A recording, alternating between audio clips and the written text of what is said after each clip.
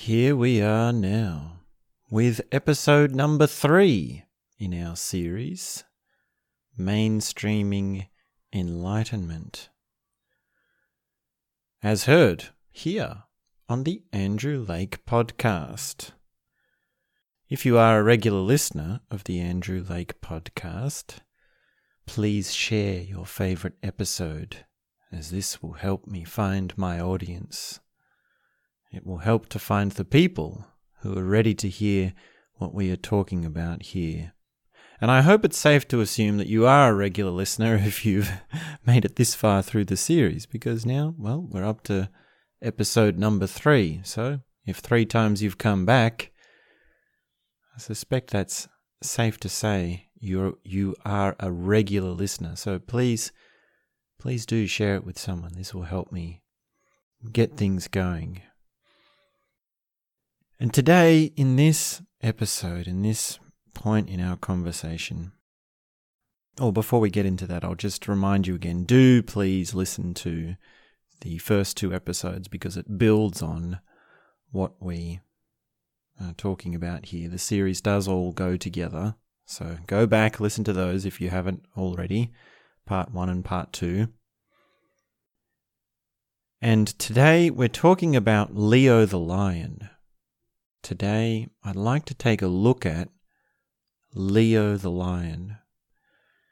And I'm sure you've seen this. This is an iconic trademark logo. Leo the Lion, if you don't remember, is the Metro-Goldwyn-Mayer lion. So you would have seen him doing his big roar at the start of all these famous films, huge films, wildly successful mainstream films. And to describe a bit about this logo, we can go into some details. Well, he's the lion, he's roaring, and he's got this sort of golden film circled around him and these other frills out the side. And on either side it says trademark. Over the top it says Metro-Goldwyn-Mayer. And then there's the registered trademark and the little R, which symbolises that it's a trademark. And then along the bottom it says an MGM Entertainment Company. And that's just about all that is in this logo, except that there's one more little detail, which is sometimes, I think, easy to miss, easy to overlook, and I've certainly overlooked it. And that is the writing that's over the top of the head of the lion, just below the main heading and above the lion's head. And it says, Ars Gratia Artis. And that is Latin for art's sake. And really there's a lot in this. There's really so much in the statement, art for art's sake. And that's not even the reason why I think this is an example of mainstream enlightenment or enlightenment going mainstream. But it's just one of those curious details that I've stumbled upon, which is quite rich, is quite deep. There's so much to it. And if you're an artist or a creator or an original thinker of any sort, you must contend with this statement, art for art's sake. And maybe we'll get into that as our conversation unfolds. But first I should say that there's something actually quite striking about the lion's roar. And it's really a kind of assertion or a kind of expression or a kind of event that a lion does that ties in with everything we are talking about with enlightenment. It has all the qualities of enlightenment. And just think, why would a lion roar? What does a lion want to say when it's roaring? It would appear that it's showing its dominance. It's showing how it's the king of the jungle. It's showing how you shouldn't mess with me because I can mess you up. And the symbol of the lion has been used in all sorts of literature and mythologies as the coming out of weakness, the coming out of that kind of place that we so many times find ourselves in, which is of hopelessness, which is of suffering, which is of victimhood. The lion is not a victim. The lion is really full of the opposite of all those things that we could call the downside of the human condition. And I had the idea for this, and I was thinking more about this one day when I was at a friend's house, and he had this picture on his wall of a lion, and it was quite a large frame, and it was just sort of like a decoration thing that he'd put up to, make his place look a bit more nice. And it was black, and it was highly detailed. It was probably computer generated, probably wasn't a real picture of a lion. And there was something quite striking about it. There was something there's an essence that comes across, and the lion was sort of standing there, and it had this sort of silent look about it. It had this sort of serious, it wasn't quite seriousness, but it was a kind of,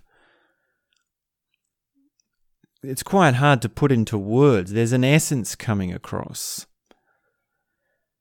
And it seemed so still, and it was set dead center of the frame. It was right in the middle of the frame, and the bits of the sides of the lion were sort of fading off into shadow. And I thought, well, now, that is the sort of thing that you would want to put on your living room wall.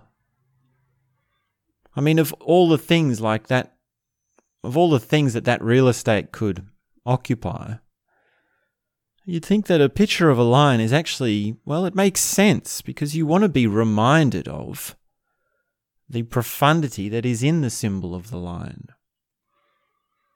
And that really comes back to, well, why have they chosen the lion for this symbol? Why is this such an iconic? I mean, they could have used any animal, right?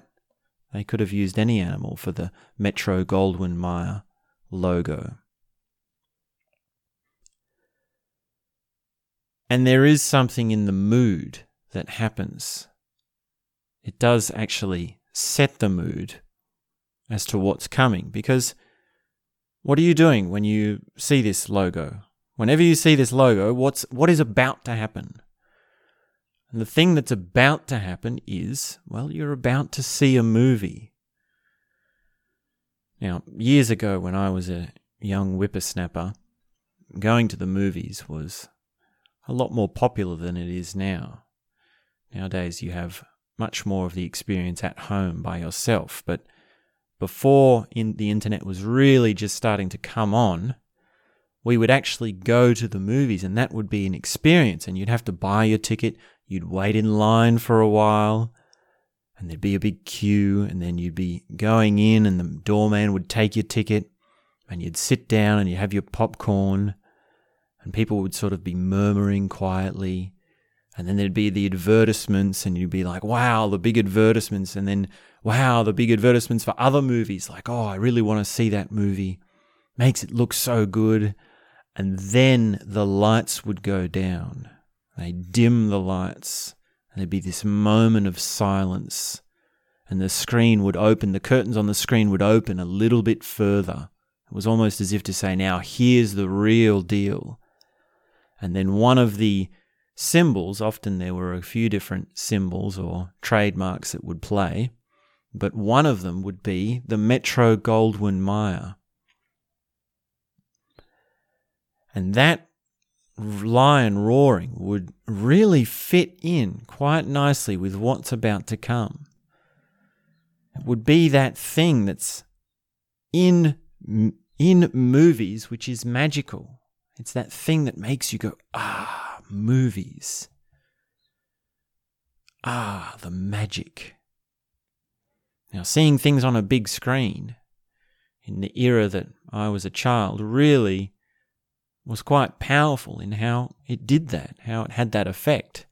Now, in so many ways, we don't have that so much because we watch things on smaller screens, or we watch things at home, or we watch things that are produced by companies that don't really set up the introduction to the movie in such a way. But maybe that's just broadly speaking. Maybe it's hard to compare then and now in how the movie industry has changed.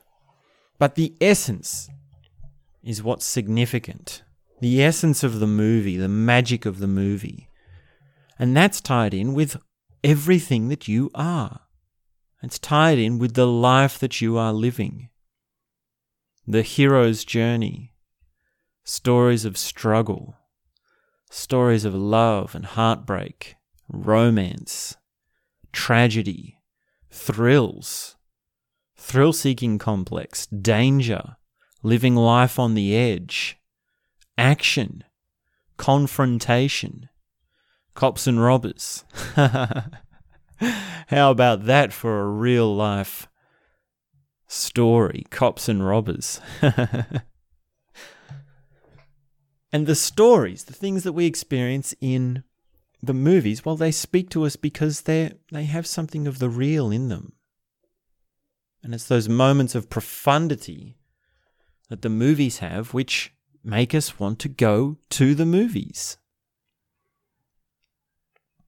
And even in the 10-second playing of the Metro-Goldwyn-Mayer logo is that essence. At some point, someone has said, we need a trademark for our company. How do we sum up in 10 seconds the magic of movies? How do we condense all of the stories, all of the different styles, all the different dramas down just into 10 seconds or less, into just one image? How do we really capture that? How do we have this microscopic thing, and then how do we send it out to the masses?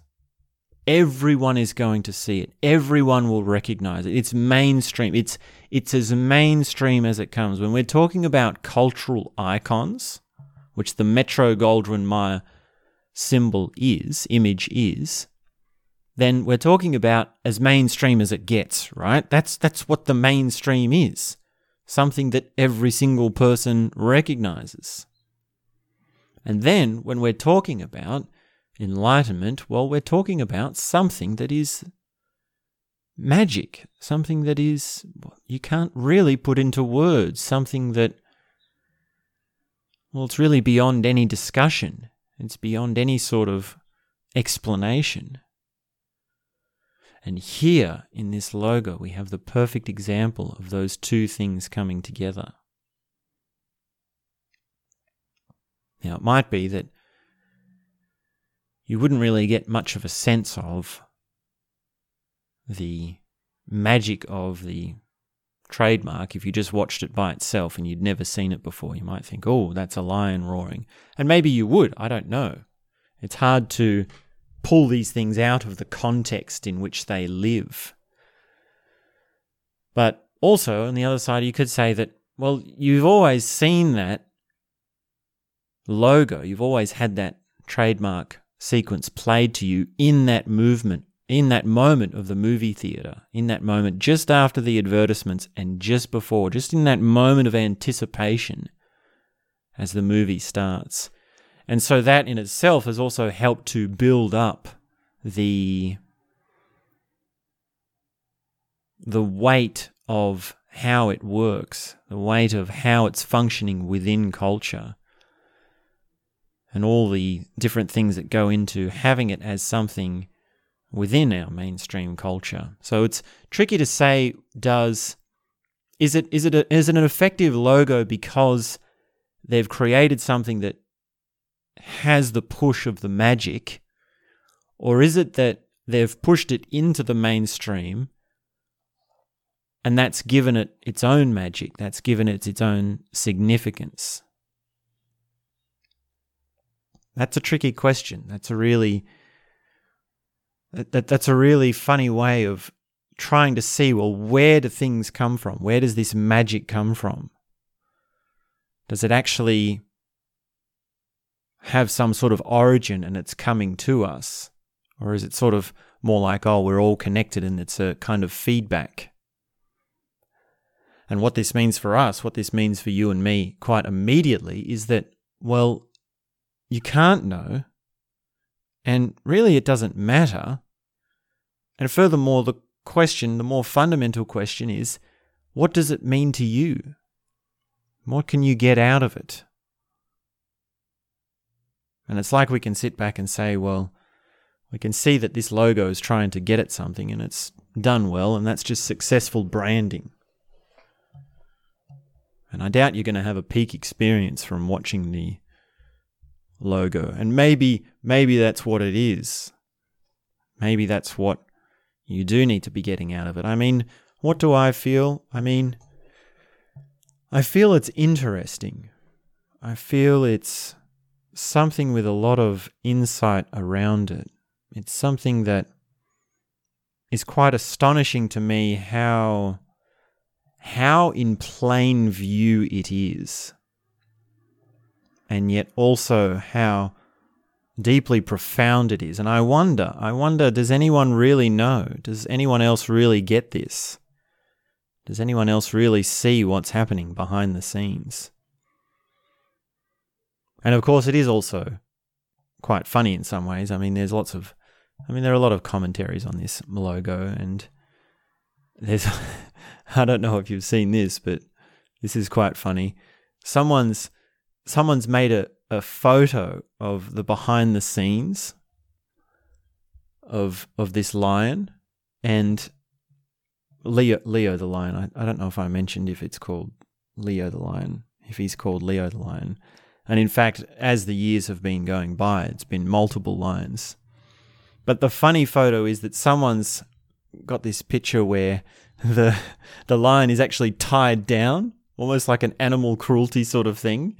And then they've put the logo, the Metro-Goldwyn-Mayer logo, backwards, so you're seeing it from behind. So it's almost like you're seeing the lion having its head forced through this thing, and then it's like a kind of animal cruelty. And it's very funny. I mean, I had to laugh when I saw that.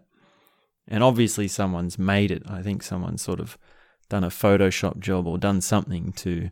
They might have set up the whole thing, staged the whole thing, but of course that's not how the logo was made. But that even gets to a deeper point. That even gets to something that's sort of a related issue. It's a bit of a tangent, but it is an issue, which is that when you see things on the internet, they might not be exactly as they appear. And in fact, most of the time they're not, because you could just look at that image of the lion being tied up and think, oh, that's outrageous. Animal cruelty. How could they do this? How could they do something to such a poor lion? And you wouldn't know, really. You could easily fall for it without even looking into it. And it might even be in many cases, and there are many cases on the internet where they don't clarify it for you. They don't actually say, no, this is the setup, this is a dummy, this was just made for a laugh, or this was just made to get attention. And even in the case where there is a rebuttal or there is a clarification, you're not necessarily going to be able to find it. It's not necessarily going to be the next thing that you click on. So that's a bit of a tangent. That's a tricky one. I mean, the wild west of the internet. I mean, there's so much misinformation and things that don't make sense out there, and things that really that really can lend itself to outrage. They can really lend itself to really feeling like things are confusing at best and a feeling of anger at worst. So I think that's a bit of a tangent that we can't really go down today. And my only quick advice, or my only quick stock standard way out of that is to, well, not react. It's to not react so quickly to things that you see. And in many ways, the structure of the very platforms that we're involved in is designed to encourage a kind of reaction.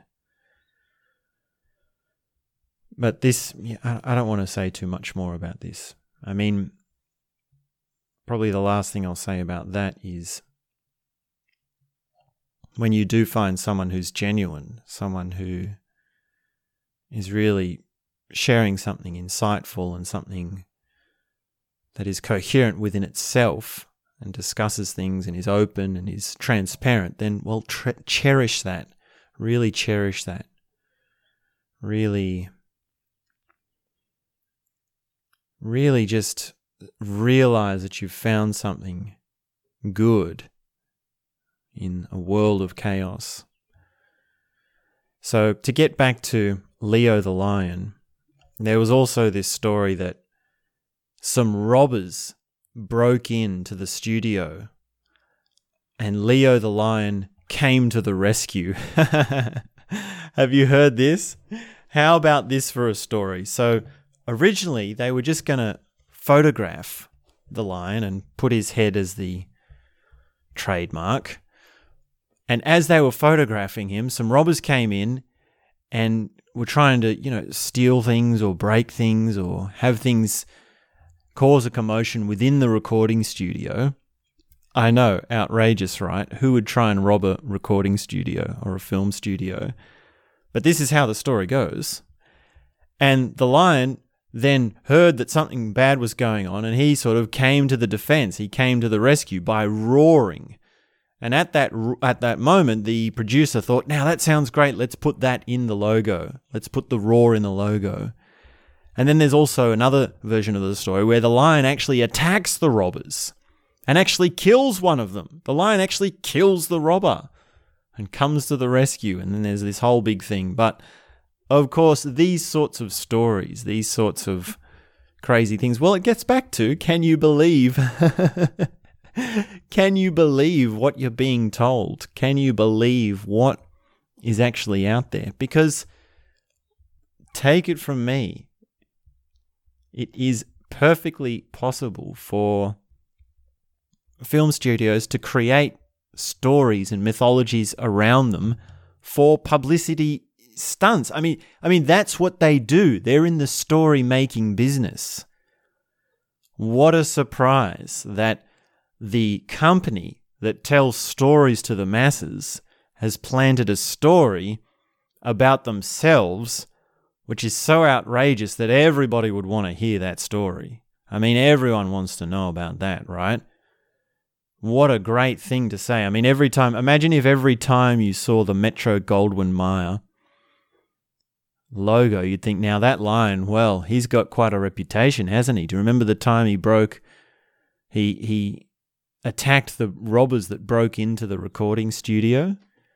He came to the rescue. Yes, he's quite a lion, that thing. And of course, as we sit here, now appreciate it, because as we sit here and talk about it from this point of view, it's very different to how it actually was when that story came out. It's a totally different ball game. Because now we've got the benefit of hindsight. Now we're not in that era. We're not in the 1920s or 1930s or whenever it was. Might be that you didn't even know that Metro-Goldwyn-Mayer was that old. That much of a company that had been around for that long. But as we sit here, you see, we've got the benefit of being removed from that part of the culture, from that time and place. And we can easily see, we can sort of throw back our heads and go, ha ha ha ha ha, aren't those people so funny to have believed that a lion would attack robbers that have broken into a film studio? And yet that's the situation we are in. That's the exact situation we are in right now with all the information that we have.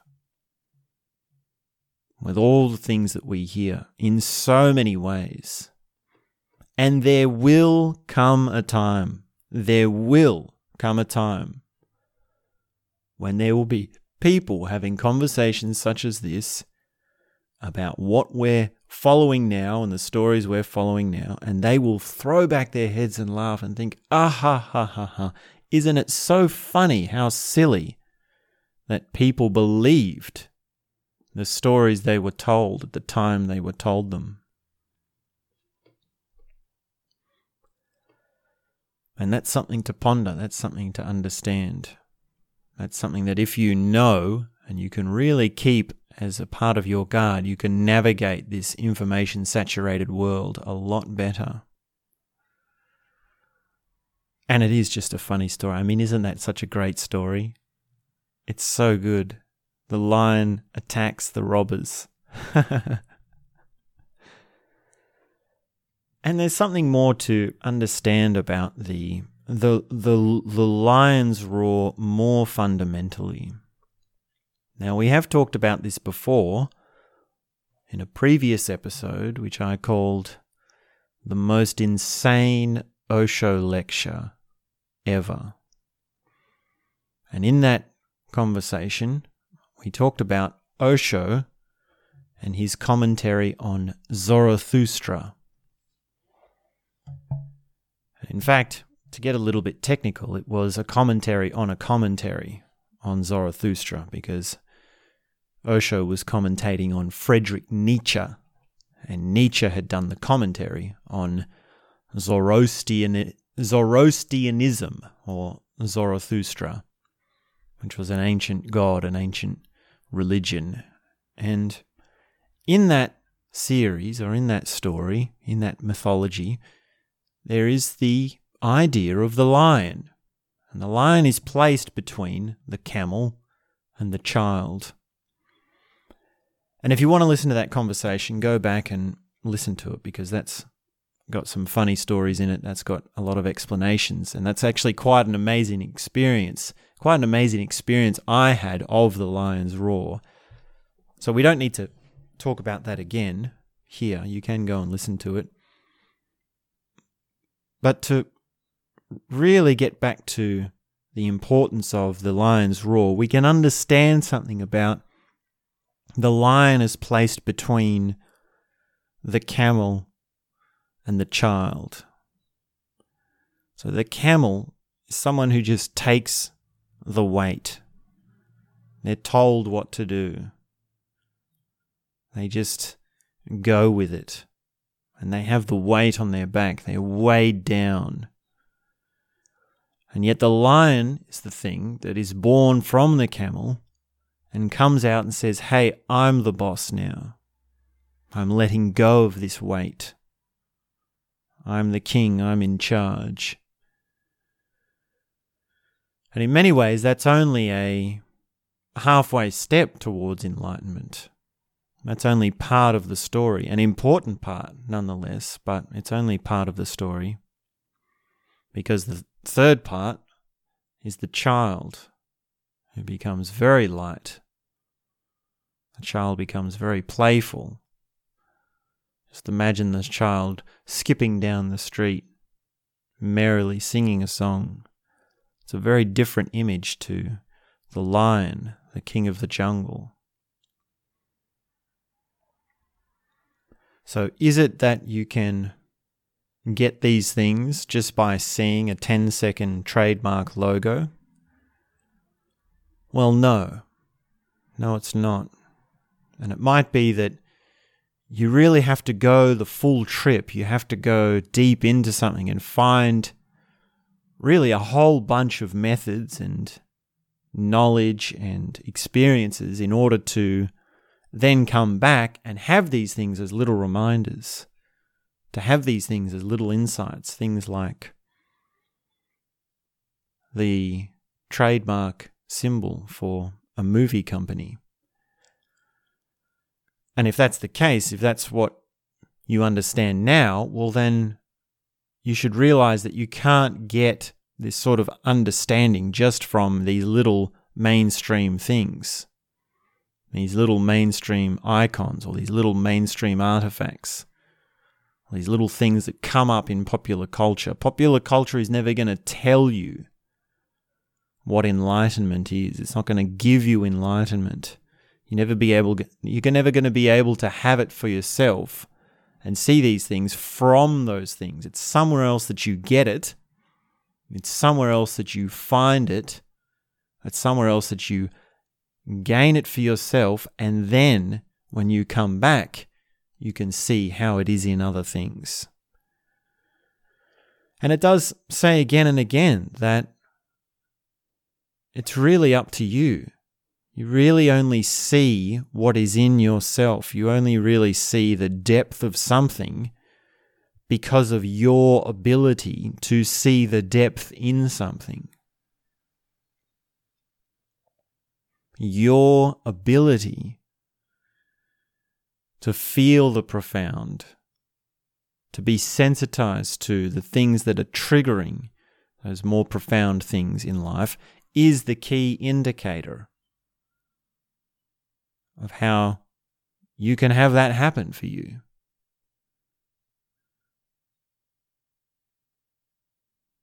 And I think it is very much curious. It's really quite curious that the Metro-Goldwyn-Mayer trademark does that for me. And I'm sure it does in a very subtle way for everyone else as well. I mean, there is something magical in it. Now, to say a little bit more about arts for art's sake. Art is always contending with meaning. It's always contending within the culture that it's in as to what is the significance of things. What is the purpose of this? Why is it here? And arts for art's sake is really a way of saying, well, there is no purpose. Why are we doing art? Well, it's for art. That's the end of the story. There's no reasoning, there's no statement, there's no commentary, there's no philosophical explanation. None of that. It's just here it is. Here it is just for the sake of it being here. And that is something that's well worth putting at the start of a movie. It's well worth putting at the start of a piece of cultural art, which movies are.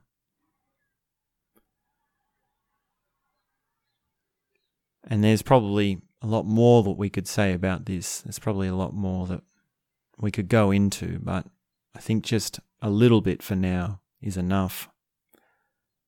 And also that's all that's coming to me for now. So I don't want to be scraping the barrel on you. I don't want to be sharing things that I don't have. So put that on the back burner, art for art's sake. And it's sort of funny that to understand that, you need to contemplate it. To understand arts for art's sake, you need to actually have a discussion about it. It's sort of an end. It's sort of an end of a discussion. It's not the beginning of a discussion. It's the end of all the discussions about art. And yet, to understand that, you do need to go through the process and go to the back and forth and go around. And maybe even in that in itself, there's something in understanding all explanations or all reasonings. Because ultimately, the only reason things are here is because they're here. They just are here. There is no reason for them. But there's a lot of back and forth in that. I can sort of feel this is a slippery slope that we can get into some tangles. It's sort of like the older. Does it mean it? I know what it is. It's the old argument of, have you seen this? It's in one of the Jodorowsky films. There are these two men, these two old guys, and they're sitting in the pub or the theatre or wherever, and they're having this really heated argument. And one's saying, it matters where the wind is going, not where it's coming from. And then the other one says, no, I'm telling you it matters where the wind is coming from, not where it is going. And they're saying this over and over, and they're going back and forth. No, it's not where it's coming from. No, it's not where it's going. No, it's... And so on and so forth. And that's the sort of thing that you get with this back and forth of, why is art here? Why does art exist? Why do we have movies? Why do we have stories? Why do we have culture? What does it matter? What does it mean? What can we get out of it? All these sorts of things. It's the same thing. It's just a sort of flowing argument of back and forth. And at some point, you just have to say, well, it's just here, isn't it? It just is what it is. It's art for art's sake. It's movies for the sake of movies. It's stories for the sake of stories. It's insights for the sake of insights. It's shared experiences of momentary glimpses of something pure, something profound, as triggered by something in plain sight, something in the mainstream. And that's all I have to say for now.